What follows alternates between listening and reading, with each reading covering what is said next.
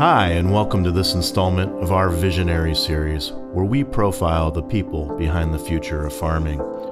You can join the discussion on this topic and more at our Vision Conference, January 14th through 16th in Seattle.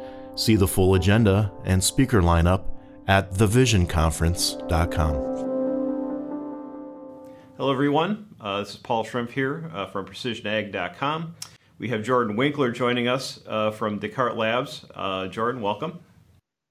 Thanks, Paul. Good to be here. Well, great. And Descartes Labs is a name that we hear quite a bit in agriculture, but we don't necessarily have a sense for, I think, all the things that you're working on. So can you give us from a broad perspective, what sorts of things you're working on, specifically in the data space across a wide number of industries? Yeah, absolutely. So Descartes Labs spun out of Los Alamos National Labs in 2014. Our founding team has decades of experience in machine learning, remote sensing, supercomputing, and big data analytics.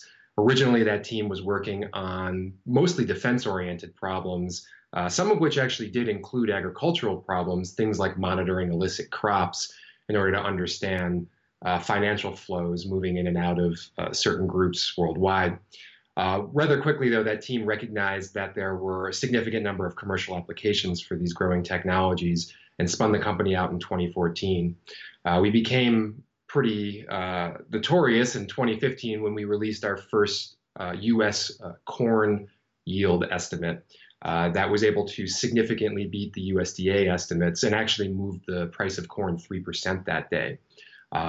That sort of kicked off the beginning of our journey of really fusing together multiple geospatial data sources with cloud compute in order to build actionable insight across a multitude of industries. So I've mentioned agriculture. We're also working heavily in renewables, mining, construction, energy, and even insurance. And really the common theme across all these industries are any kind of operation that is exposed to the physical world, that has a large physical presence, where we see an increasing amount of sensor data becoming available. And the sensor data helps us better understand the physical world and apply methodologies and techniques that have previously been used mostly in the digital world.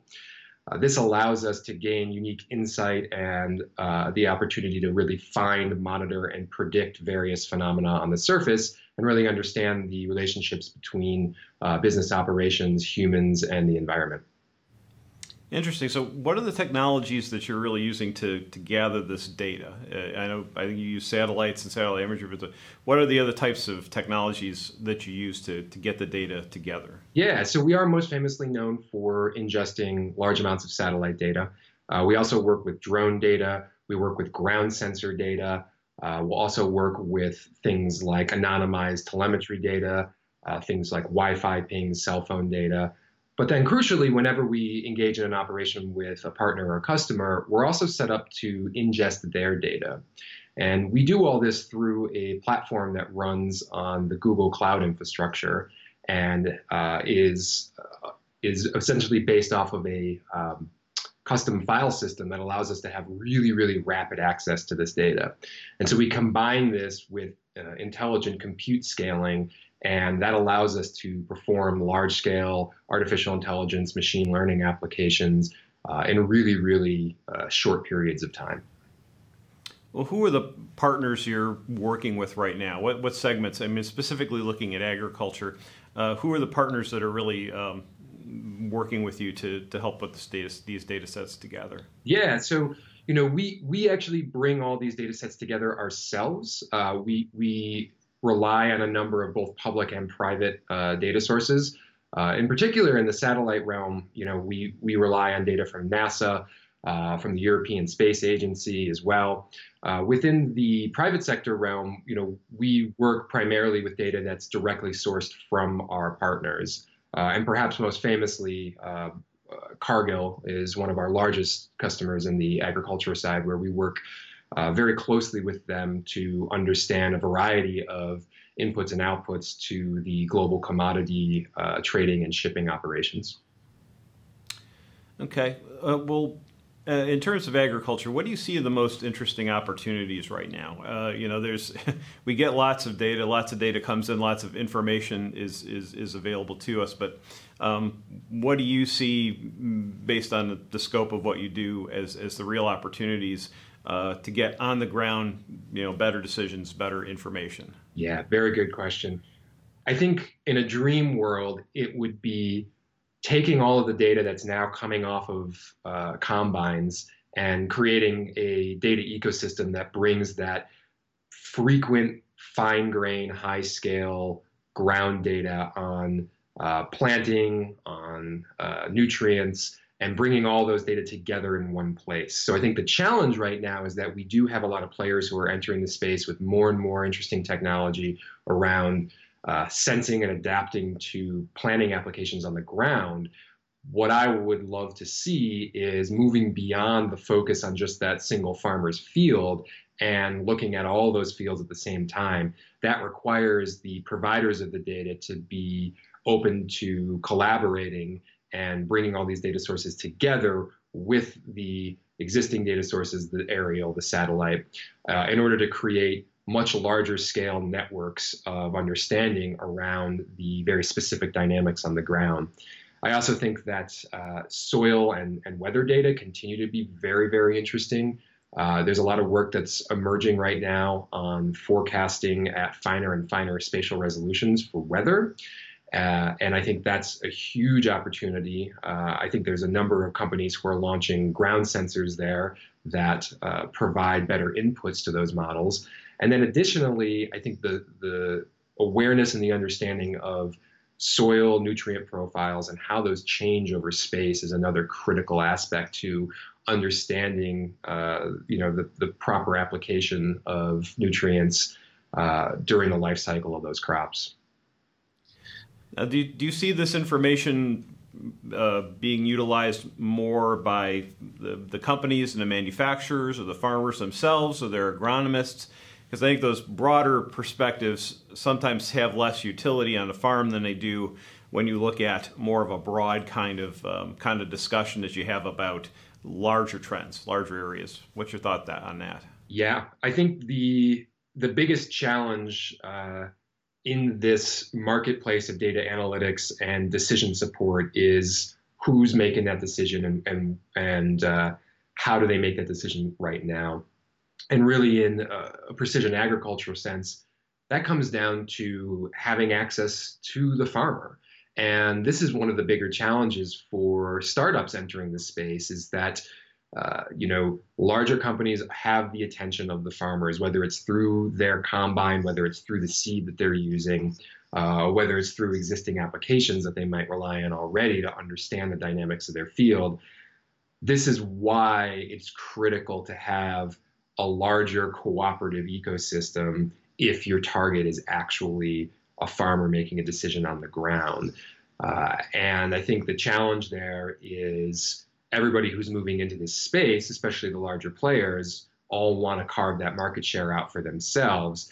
And in doing so, they may actually be missing opportunities that could be gained by partnering with other firms who may have complementary data sets that they can bring into the farmer. So I think at the end of the day, all of these data, all of the analysis, it's only going to be as valuable as what the end user can make out of it.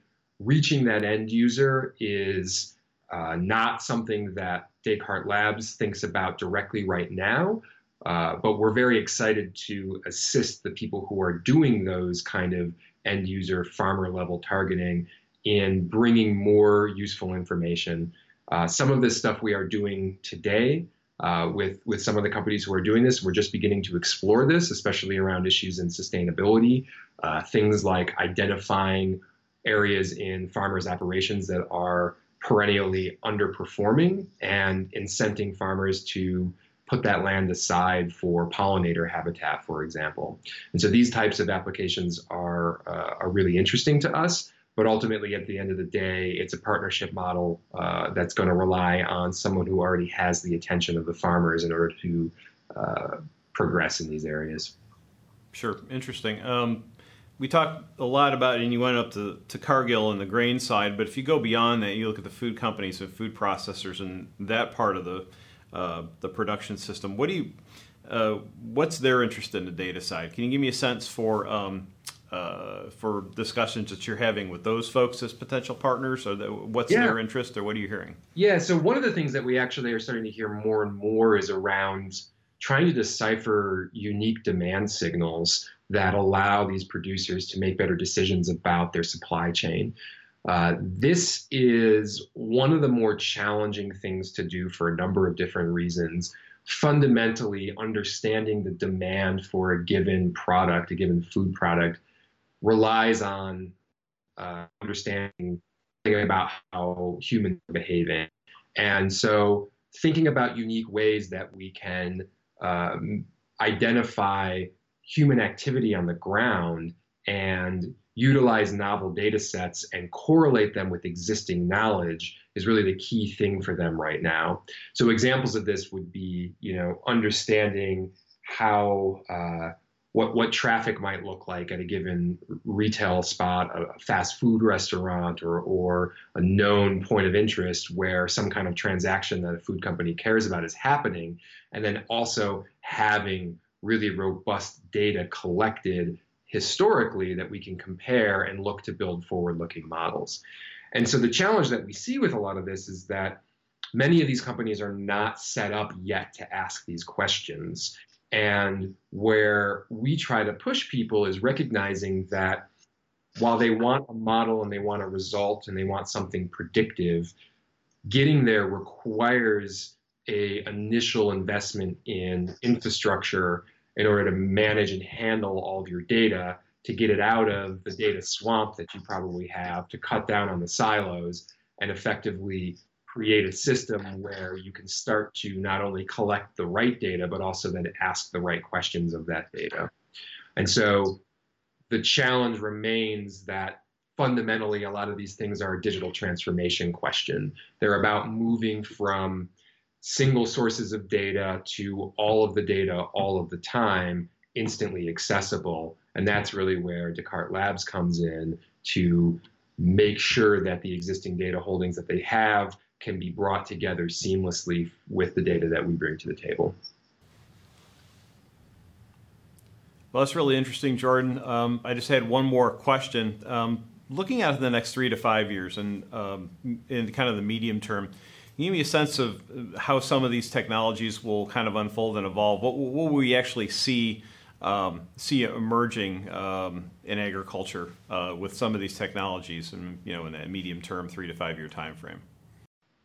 Yeah, I think that one of the most interesting opportunities in the medium term are going to be recognizing the value of these large global satellite data sets in extrapolating ground sensor data out and allowing for these new entrants to the market who are building ground sensors to actually better scale their operations without having to physically add as much hardware. I think the end result there is gaining a better understanding of environmental characteristics, which ultimately is going to push us towards better seed varieties, better yields, and a more productive food system for the greater good.